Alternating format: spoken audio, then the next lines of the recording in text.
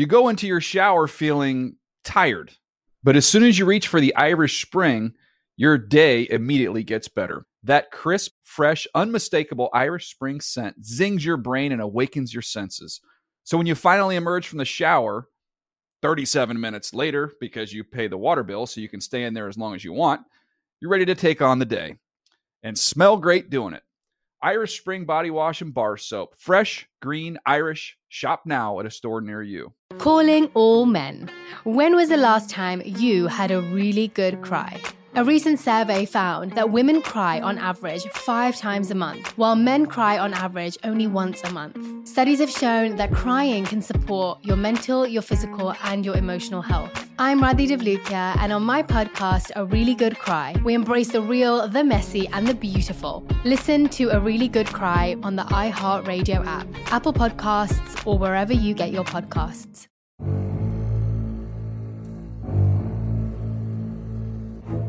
Welcome to another episode of NFL Films Tales from the Vault. I'm your host, Andrea Kramer.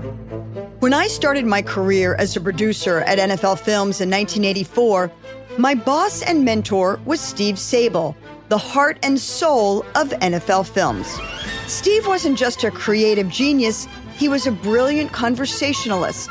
And this podcast showcases some of the greatest interviews Steve ever did, none of which have ever been heard before in their entirety. The coolest part about this show is that it's like a time capsule, and I get to guide you back in time. Today, we head to the vault for Steve's interview with Dan Marino from 2000.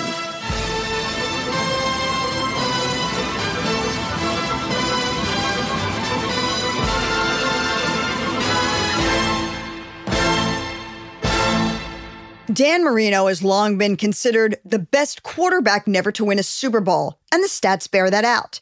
But you could argue, and many people do, and Steve even mentions it in this interview, that he's the best pure passer of all time. Yes, of course, Brady has all the rings and now all of Dan's records, but when Marino came into the league in that vaunted quarterback class of 1983, he took quarterbacking to another level. In his second season, he threw 48 touchdown passes. The record at the time, 36, held by Y.A. Tittle and George Blanda. I mean, he didn't just break records, he shattered them. So a quick little personal aside here. I've only played fantasy football one time in my life. It was 1984, and my partner was our NFL Films editor-in-chief, Bob Ryan. I drew the ace of spades for the first pick in the draft, and I took Dan Marino. That's the year he threw for 5,084 yards and 48 touchdowns. So thanks, Danny, for letting me retire as a fantasy football champion and providing a little extra money around the holidays. Now back to Marino on the field. He played 17 seasons with the Dolphins, and in March of 2000, he retired with the most passing yards and most touchdown passes of all time. In June of that year, Steve Sabol went to visit Marino in his Miami home. And yes, please be patient with the planes and the birds and the wind. This is, yes, another outdoor interview. Just 3 months removed from his retirement announcement, Marino and Steve talked about some of the finer points of quarterbacking, some of Dan's favorite teammates, like the Marx brothers, Duper and Clayton, and of course, Dan's childhood in the Burgh, the South Oakland neighborhood in Pittsburgh, and yes, as you'll hear, he never lost that Iron City twang. But Steve, always liking to stir the pot a little bit, gets this interview off on an interesting foot, so to speak. I'm sorry, Dan. So this will be one of the most erratic interviews that you've ever done, because I have no problem. I'm not a professional at this. I'm just an interested fan, so it won't follow any structure. So, okay, all set? Yep. First question. Could you name 3 teammates, past and present, that you could beat in a foot race? Oh yeah, Bernie Kosar, that's for sure. Yeah, I can beat Bernie. Not now, but past and present. That's the one guy that comes to mind. You have to be a great athlete to play quarterback. Sure, you do. Really? You have to have great feet. Now, you're saying that maybe I can't beat someone in a foot race, but as far as quickness and making people miss in the pocket and moving and creating things on your own, you have to do that. And to do that, you have to be a good athlete. Bill Walsh once told me we were doing an interview and we were talking about quarterbacks, and he said the most important thing in a quarterback is his footwork. Yeah. Why is that? Well, so you maintain your balance when to make a good throw, to make people miss and stay inside the pocket within yourself so you can make a good throw. For example, if Bruce Smith's coming and I happen to get out of his way, I can still get my feet together and my body together to make a throw. Well, my dad always told me when I was younger to jump rope. And, you know, I always jumped rope when I was younger and did it all through the pros. And it was something I thought that helped me a lot, you know, as far as having quick feet and being able to move in the pocket. When you were little, did you have any kind of practice that you would do? Did you ever throw at anything when you were a kid? Well, I used to throw at everything, just whatever was moving. The city bus that came by our house, front of our house, every 25 minutes. Yeah. So would you just sit there waiting in the corner? Yeah, just throw at the bus. Sure. Would you throw a football? Football. Yeah. Did the guy ever stop and get out and yell at you for that? Yeah, sometimes. Well, first of all, did you hit the bus? Yeah, I'm good enough to hit the bus. No, we did that. I mean, that, and just, we played a lot of games, pickup games just right in the street, you know, and you'd have to play in between the cars, and, you know, there's traffic. But I never had a regimen where, you know, my dad would say, you go out and throw 100 passes through a tire or take so many drops. I mean, I just played the game, and, you know, I think where I grew up was pretty competitive too. There was a lot of street games, and Were you good with a snowball? Yeah, I could hit. Yeah. I was a pretty good pitcher, baseball too. Really? Yeah. I thought you were a shortstop or something. Well, I played shortstop, pitcher, and I was drafted by the Kansas City Royals my senior year of high school to play. They projected me to be a third baseman, but they had a guy named George Brett, so I think it would have been a little tough, you know. When you came into the NFL, was there one older player that sort of took you aside and said, "Dan, look, this is what you got to do about this, and you got to do this," or that was somebody that sort of was your mentor in the beginning? Well, when I was drafted here, David Woodley was the starting quarterback, and Don Strock was the backup. And I came to camp, and Don wasn't in camp. He usually held out of camp. Yeah. So I got to meet him about halfway through camp, you know, and asked him, you know, if he can help me in any way, I'd appreciate it. And I think at that point, you know, he kind of took me under his wing a little bit and helped me a lot. And he did. You know, he was there for 6 years with me as we first started, and we're still friends today. What did he teach you then? What can you think of one specific thing that he might have looked at and said, "Dan, you're doing this wrong. This is what you got to do"? He didn't teach me so much how the physical part of the game. What I learned from him was, you know, how you learn the game mentally, how you work, how you watch films, you know, taking notes. I mean, one thing he always did, he took notes. He made his own game plans, and I think that all came from when Coach Shula, he was around when Greasy was there too, and they used to call their own plays, so they didn't have to make their own game plans up. And I think that kind of, you know, helped me because I looked at his studying techniques and how, you know, he worked during the week to get in a picture in his mind of what he wanted to do on the weekend. Do you consider yourself a student of the game? Yeah, well, I worked hard at it. I mean, you know, watching a lot of films, extra films, and I always used to take notes, and it was important to me. Did you ever make up plays in the huddle? Cole would come in and you'd say, "Look, we're not doing this." There's no doubt. I did a lot with Coach Shula. He would give me freedom to do that when I felt good about something. I could change the play in the huddle, or change it at the line, or I would tell Duper Clayton. I mean, for example, if, you know, we get a certain coverage. I want you to, you know, we'll take a shot, we'll go deep. And we'd use hand signals, and sometimes they'd just do it. Mm-hmm. So that's what you would be, just some look. It would almost be like you were back on the street playing, look, you go deep here, you cut across. Is that the way it would be in the huddle? Well, what I would always do sometimes in the huddle, we had a strong side play where you have flare control and a couple, you know, progression strong side, and Duper's on the weak side. And we get a certain coverage, and he's got one-on-one, you know, I just go to him. So it's just like playing. It's just like playing touch. So that was, but in the huddle, it would just be it would be a lot of technique. He would know. He would look for a hand signal because he could see what the coverage might be too. Yeah. Toward the end of your career, there's so many times on television there would be an incomplete pass, and the camera would come to you, and you'd just be reaming out somebody. And did that ever concern you that you know, correcting a receiver like that in public, that you might be embarrassing the guy, or did that ever come back? Actually, it's kind of the other way around. It happened more when I was younger in my career. Later in my career, the TV used to just come right on my face, and it would seem that I was you were upset. Upset at a wide receiver. I was more upset at myself for the circumstances, or not getting a play in the play calling, or things like that. But I did, you know, when younger in my career with Duper and Clayton, some of the other guys, we would get in some shouting matches at times. What would you argue about? Because they didn't run the pattern the way I wanted them to, or or they didn't make the right adjustment according to the coverage. There's a story one time, Duper, I mean, he didn't dive for a ball in the end zone. He could have caught it for a touchdown. Yeah. And it was a little out in front of him, and I said, why didn't you dive? He says, well, you're making all the money. Why didn't you hit me in the chest? And it just pisses him off. Then we had a little argument, and it goes from there. Well, what are ways that a receiver can make a quarterback look bad?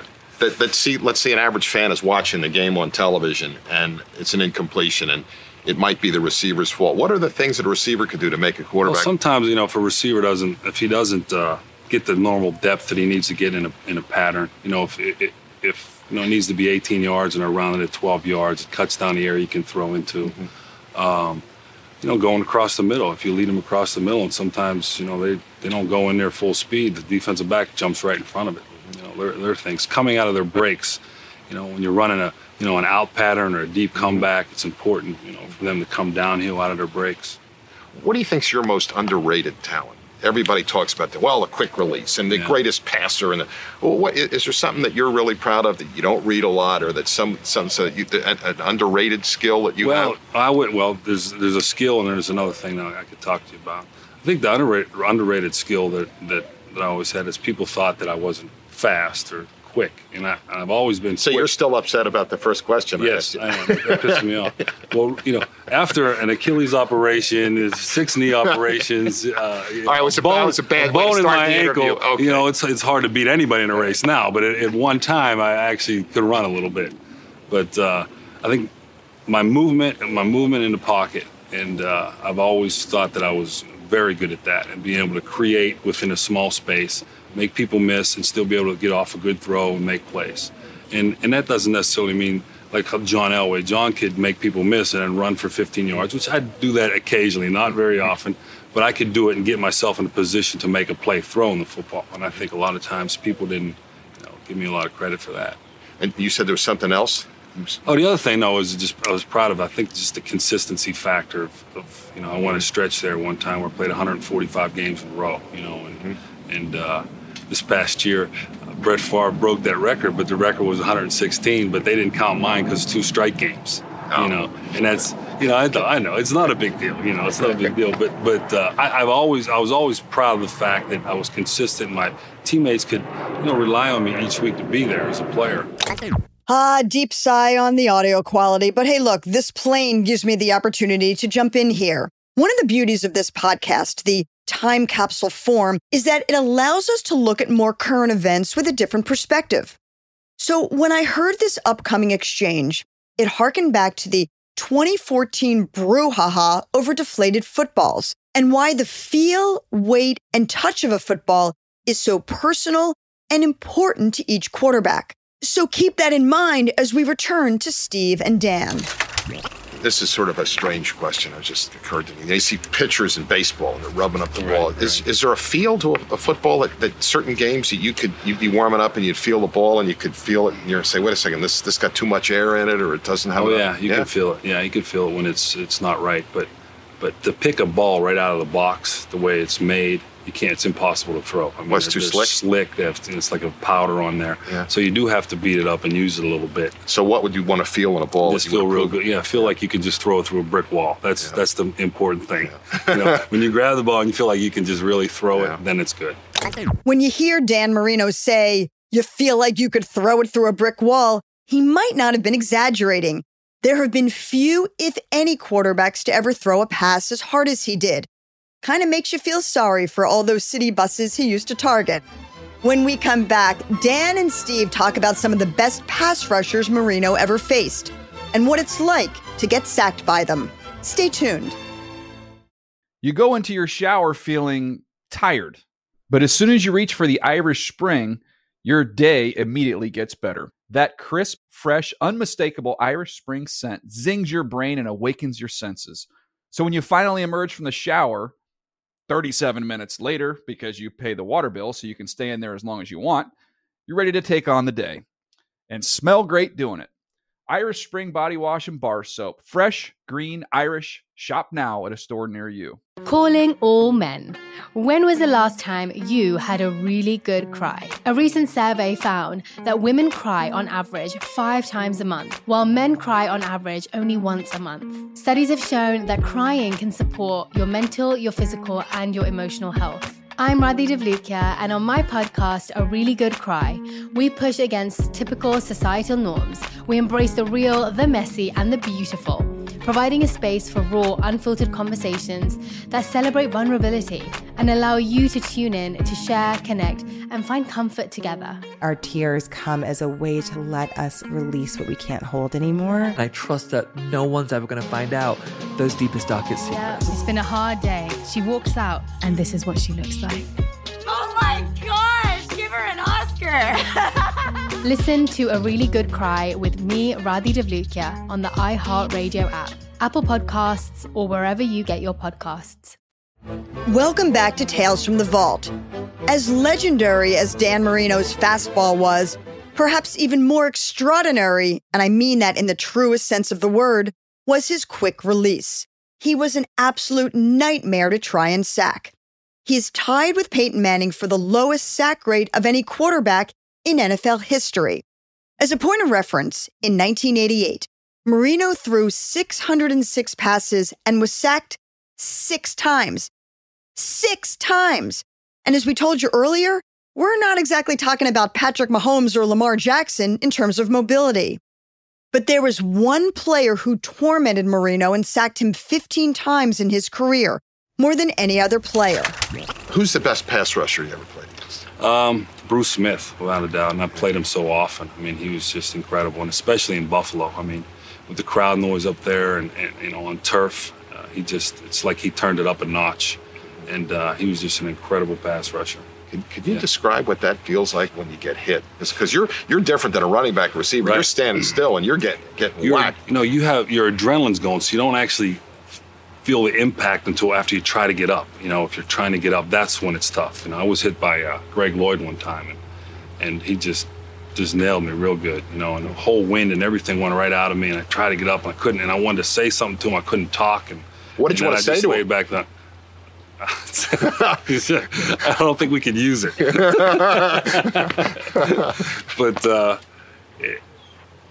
the impact, yeah, you feel it, but you don't until you try to get up and get back in the huddle or get back on your feet. That's when you notice it. Yeah, I mean, lose your air. Or, yeah. Well, now what you said, you wanted to say something to Greg Lloyd. Now, most quarterbacks would get hit like that. Wouldn't want to say anything to piss the guy off. But you were going to say something that was going to... yeah, I guess. I don't know. I probably, I don't never talk a lot during the game, but, you know, if I think a guy sometimes takes a shot at you more than he should, then he should know it. You know, and it didn't happen very often. And I'm not sure that, you know, it was a legal hit that time, too. It's just, you know, it just, in the heat of a game, it pisses you off. Yeah. You know? Well, when you get hit that hard? Yeah.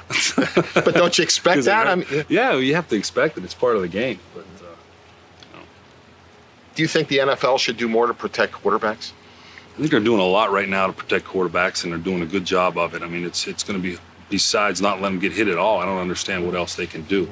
But isn't that kind of part of the mystique of the position that you have to be tough, you have to be able to stand in the look down the barrel? I mean, that's part of. You're actually doing it right now, but I think the speed of the game is changing. Whereas guys are hitting with their helmet and they're running 4.4 and they're coming after full speed and they're twice as big as you are. I mean, there can be some real damage done. You know, so.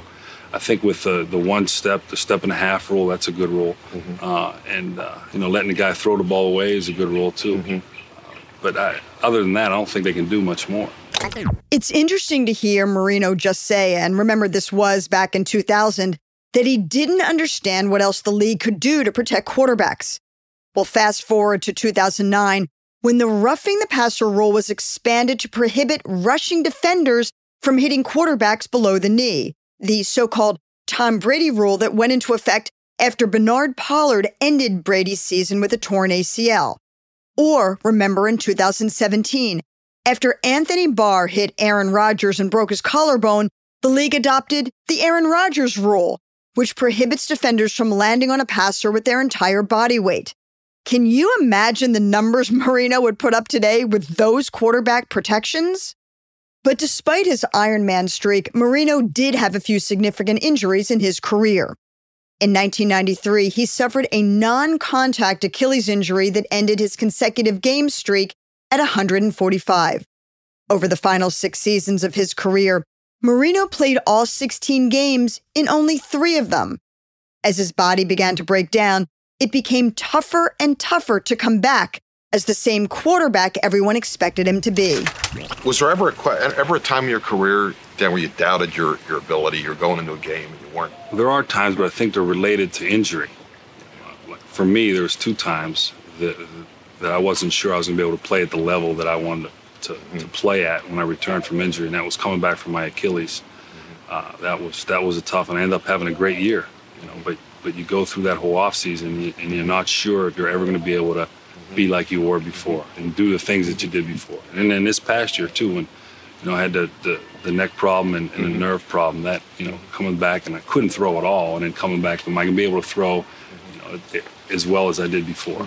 When you saw films of yourself coming back from the Achilles, I mean, we could see in the films that you were actually limping a lot. I mean, No, I was for sure. Yeah. My Achilles actually didn't come back the way the doctors expected it to, the way I expected it to. In surgery, it got elongated, and so it didn't take the way it should. So still to this day, I cannot do a toe raise on my right foot. So I played 6 years without being able to go up on my toe, and that's when I made the brace, and we kind of did some things and worked our boot around to help support that, and it helped me, do some things later on. Did that affect your throwing motion? It must did. have. No, let me tell you, it did, and that's why I was saying that was the toughest part is coming back from that injury, and it affected it. But your body has a way of adjusting somehow, and as time went on, my body adjusted to the fact that my Achilles wasn't working the way it needed to work. Talking about your body, the longer you played, and you realized, when did you start to realize that you were getting old? Well. Was there something that was happening the way, a certain pattern that you couldn't throw, throwing the ball had never been a problem. It was more physical with my legs, moving, sometimes getting in position I need to get in and I couldn't. And that was over the last couple of years that happened. But it was more like the arm was never a problem. And at times I couldn't throw it, later in my career I couldn't throw it as far down the field, maybe as sometimes you need to throw it. But I can still throw the ball 65 yards down the field, and that's plenty far enough. You think that's overrated? When you hear announcers say, "Well, the guy doesn't have the arm strength," right? You think that's overrated? No, you need arm strength. The distance is overrated. Arm strength is important. You have to throw with a velocity and accuracy, or you're never going to have a chance. When people talk about you, they talk about Dan Marino, and it's usually followed by the greatest pure passer in the history of the sport. Okay. Now, Steve Young says that the definition of a pure passer is someone who can't run. Okay. You have any retort? Steve's been hit in the head too many times.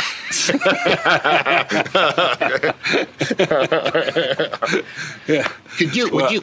Go ahead. Yeah, I mean, I guess a guy that can't run, to a certain extent. Yeah. That's the definition of it. I mean, I can't run like Steve, but I can run well enough to get out of people's way. Would you tolerate it when someone else spoke in the huddle? No. Yeah. No. What would happen if someone? Tell them to shut up, be quiet, get out. I always thought that when you got in the huddle, because of the time, the essence of time, and you needed to to communicate what you need to communicate. There's crowd noise, everything, so you can't have that. Mm-hmm. And to be honest with you, there's not a lot of that happening. It does happen sometimes, and if you got to control it. Mm-hmm. You have to. How did you respond to losing? I mean, when you lost, were you did you have insomnia? Did you stop eating? Did you eat more? I mean, how did that affect you? How does it, or is that something you just shrug off? You say, well, I'm going to have one thing is for sure. I mean, the sleep, I couldn't go to sleep because I would sit up and think about everything that I could have done in that game to help us win that I maybe didn't do or what I could have did differently. So I'd come home and sometimes I'd be up all night thinking about it. So that's one thing for sure. And then a lot of times it would last almost into the middle of the week, where and then if you play the team again, end up thinking about it. You know, what happened a month later. If we could go back into the NFL Films library, yep, and banish and totally destroy one game or one play that will never show again in your career. Wow. Is there one play or one game that you personally would like to come up into the archives and torch it and just say, get it the hell out of there, I don't ever want to see it again? Well, there's one, maybe the last game we played in Jacksonville, you know, that playoff game. It's like we didn't even have a chance. I mean, it was, you know, it's like we didn't even show up. Yeah. But I didn't really play a lot in that game. I'm trying to think what else. Anytime if you have something, you know, when I throw an interception and there's where I'm trying to make a tackle, you need to get rid of that because I'm sure there's some ugly shots there. I remember some ugly situations. Yeah. Going back to that last game, was there a point in that game, and actually when you look at last, that's interesting you brought that up because you look at a lot of great athletes. Ted Williams, the last time he hit a home run, the last at bat. Michael Jordan hit the winning basket in the NBA championship. And then when you think back at your last game, what do you think of? Well, I just try to think of the game before that, right. Which is we played in Seattle, and I took the team on a 95-yard drive to win the game. You know, so just try to put that out of my mind because it happened, and sometimes it's not as bad if it would have been would have lost by 3 points, it might have been a lot worse. I mean, we were out of that game in the second quarter. When did you decide to retire? I mean, did you ever think, Dan, that we're everybody here? You're thinking we just didn't want to see you play in another. We didn't want to see like Joe Namath as a Ram, Johnny Unitas as a Charger. Did that ever? I felt that. Oh yeah, that entered my mind, and that was a factor in my decision because of the relationship here in the community. 17 years playing for the Dolphins, and all the success I've had. That was a part of it. It was. But I did. Let me tell you, you're a football player first, and when someone's interested in you, your instincts are, hey, let's go play. And I thought about it seriously. Was there something that finally clicked in and said, all right, this is it, I'm not going to play anymore? Well, I kept thinking back to like a couple days after we'd lost, how I felt, how I felt physically. And remembering last year during the season how I felt physically. And, did I want to go through that all again? And then after a while, your body starts feeling better, and and some coaches are calling, and you think you can still do it, which I think I can, but then you keep thinking the health factor goes back. Because last year when I hurt my neck and my nerve and I couldn't throw the ball, I mean, all those things, and my legs being sore, that all comes into play, and it affects your thinking. Do you want to keep playing? Why is it so important to play in pain? I mean, that's one of those credos that you hear in professional football, that the guy, well, he played in pain. He played with. So why is that so important? Because you don't have to, but you probably wouldn't play very often if you didn't. I mean, So in other words, you're saying the people don't realize that most players on the field are in pain. Yeah, you always have to deal with something. There's always a bruise, or your ankle sore, or you have a cracked rib you have to play with, or your arm. I mean, your arms you go through all summer camp and you play, you practice all year, and your arm doesn't feel quite as good as you want it to. But if everybody played when they were, tried to play when they're 100% healthy, you wouldn't be able to put everybody on the field. It just wouldn't happen. When you think of great quarterbacks, you think of what they call defining moments. What do you think is your defining moment? I think, my second year, it's not particularly one game, but it's pretty defining. That year we went to the Super Bowl and we broke all the records and 48 touchdowns, which is an awful lot of touchdown passes. And if it's a defining moment, it'll probably be just that season instead of just one particular game. When you sit down to do an interview like this, is there one question that you feel, oh shit, here it comes? How many times am I going to have to answer the same goddamn question? And you just know it's coming, and you just What question's that? Yeah, what's my relationship like with Jimmy Johnson? I got asked that question for the last 3 years so many times, even by our beat writers, everybody. And after a while, just don't want to deal with it anymore. So when they would ask you that, what would you say? It's great, which it was. It was fine. I mean, any coach-player relationship, it was fine, you know, but they always were trying to make something out of it. Always trying to make something out of it. Now, when you were in Pitt, you were a communications major, right? Sure. You were, right? Yeah. Okay. Now, I heard a story by some reporter here that said that when they first met you and they found out you were a communications major, and you met them and you said, you shook his hand, you said, geez, it's really nice to meet you. I'm glad to meet you. I know you're a reporter, but you're not going to get shit from me. Well, that could be okay. No, is that true? That might have happened. Sure, I don't remember it, but that could have happened. Yeah. Now, why would you? Now, you saying, well, maybe it did, but you're saying that could have happened. Why would you have said that? I mean, was that if you were a communications major, you would have thought? Yeah, well, there's two ways of looking at it. I mean, as a quarterback in college, sometimes you don't want to say the wrong thing, so you just you say the company line, whatever it is. That's why I think I would have said that at the time. Do you think? Can you look back in your career and think you ever did say the wrong thing?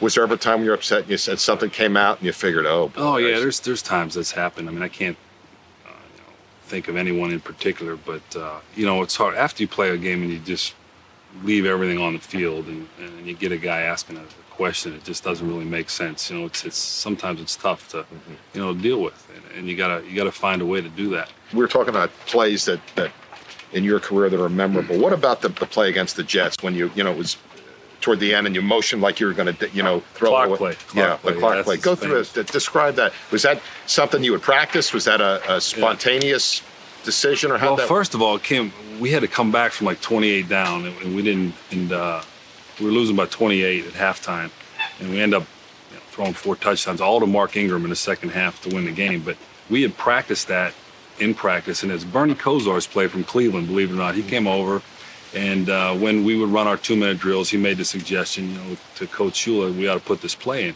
And we actually tried it earlier in the year against Minnesota, and luckily no one had seen it on film, I guess. It didn't work. But it was just a perfect situation. We had a field goal to tie. It was second down. We had to stop the clock, and it just seemed like the right time. We're on the 6-yard line, and so I just took a shot at it. And what you do, if it's not there, then you just throw it out of bounds. Describe what you did again. So, well, coming up to play, clock. We're going to call timeout. Everybody just lining up real slow, and clock play.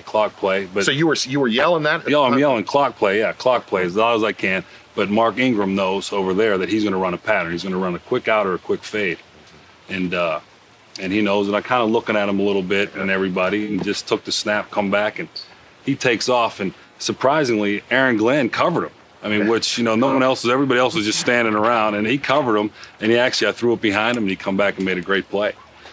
So it just worked perfect. It was the perfect situation. Did anybody from the Jets come up to you after that happened and say anything to you? I think they were in shock. Yeah. All the players and all the 72,000 fans, they was just quiet. Marino takes the snap from center. He's looking. He throws. Right! Touchdown, Dolphins, Mark Ingram! My goodness, has any one play ever been so associated with one player more than Marino and the clock play against the Jets?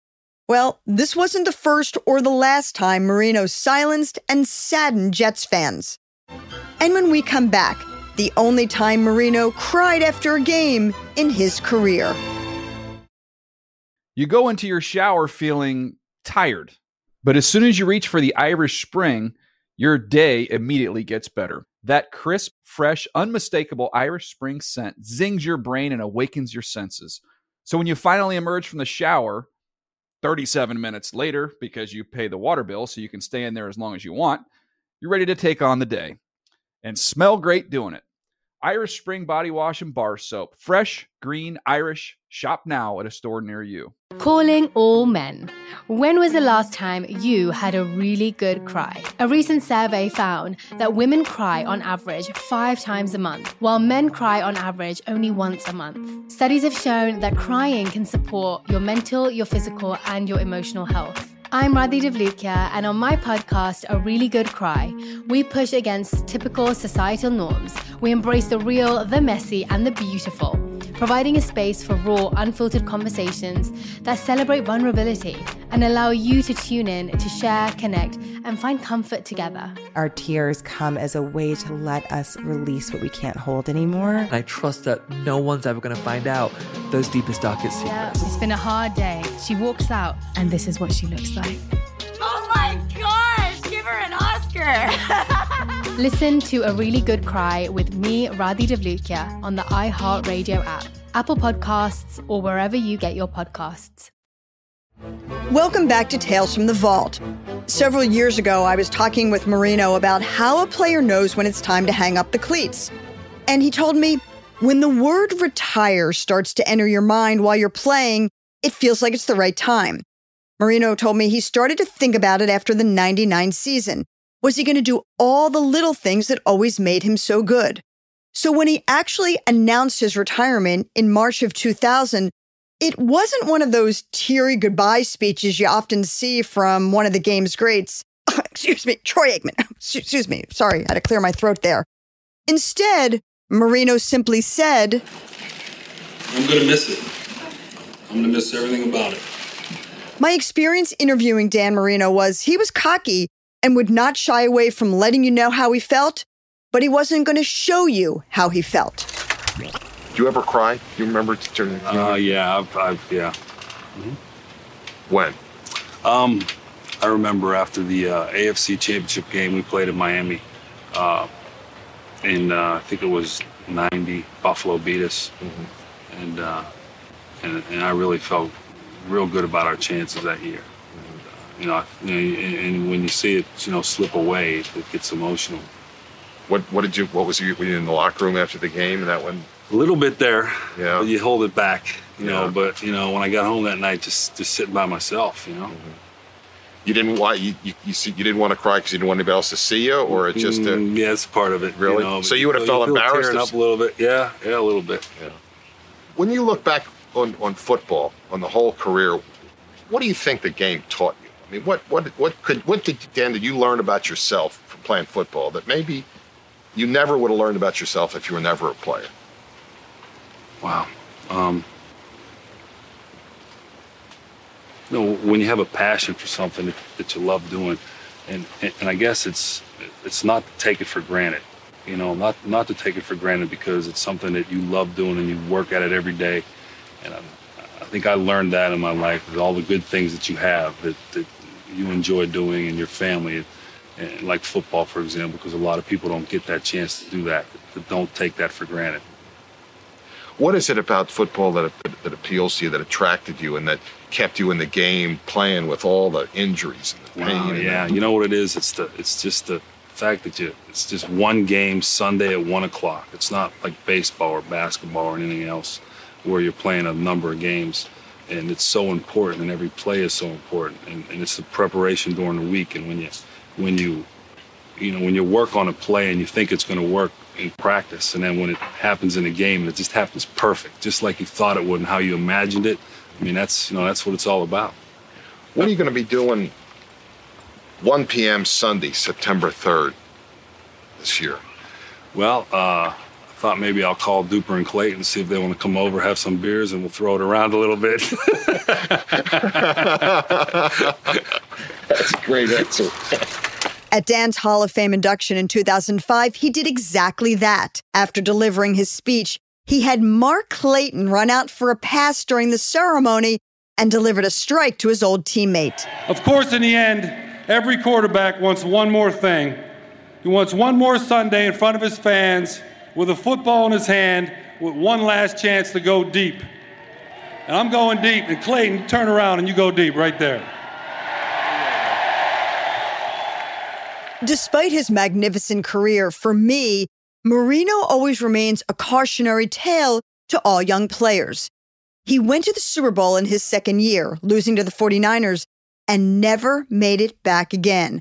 I always tell the guys who are going to the Super Bowl for the first time, never take it for granted that you're going back. Marino told me he always wanted to know what it would feel like to walk off the field saying you're a Super Bowl champion. I have one final word on Dan's retirement that you might not know. You know how he told you he retired in March of 2000? Well, it turns out he actually never filed his retirement papers with the NFL until February of 2017. That's when he signed a one-day contract so he could officially retire as a Miami Dolphin. Marino said, "The fact that I've been a free agent for 16 years and no one's called is kind of upsetting to me.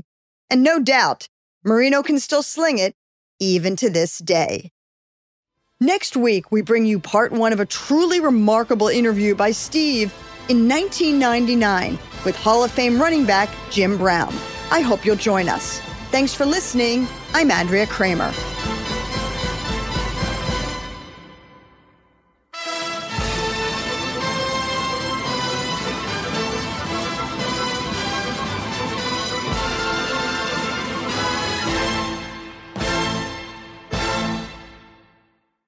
You go into your shower feeling tired, but as soon as you reach for the Irish Spring, your day immediately gets better. That crisp, fresh, unmistakable Irish Spring scent zings your brain and awakens your senses.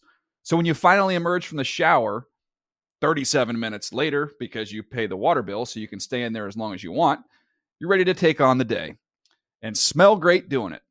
Irish Spring Body Wash and Bar Soap. Fresh, green, Irish. Shop now at a store near you. Calling all men. When was the last time you had a really good cry? A recent survey found that women cry on average 5 times a month, while men cry on average only once a month.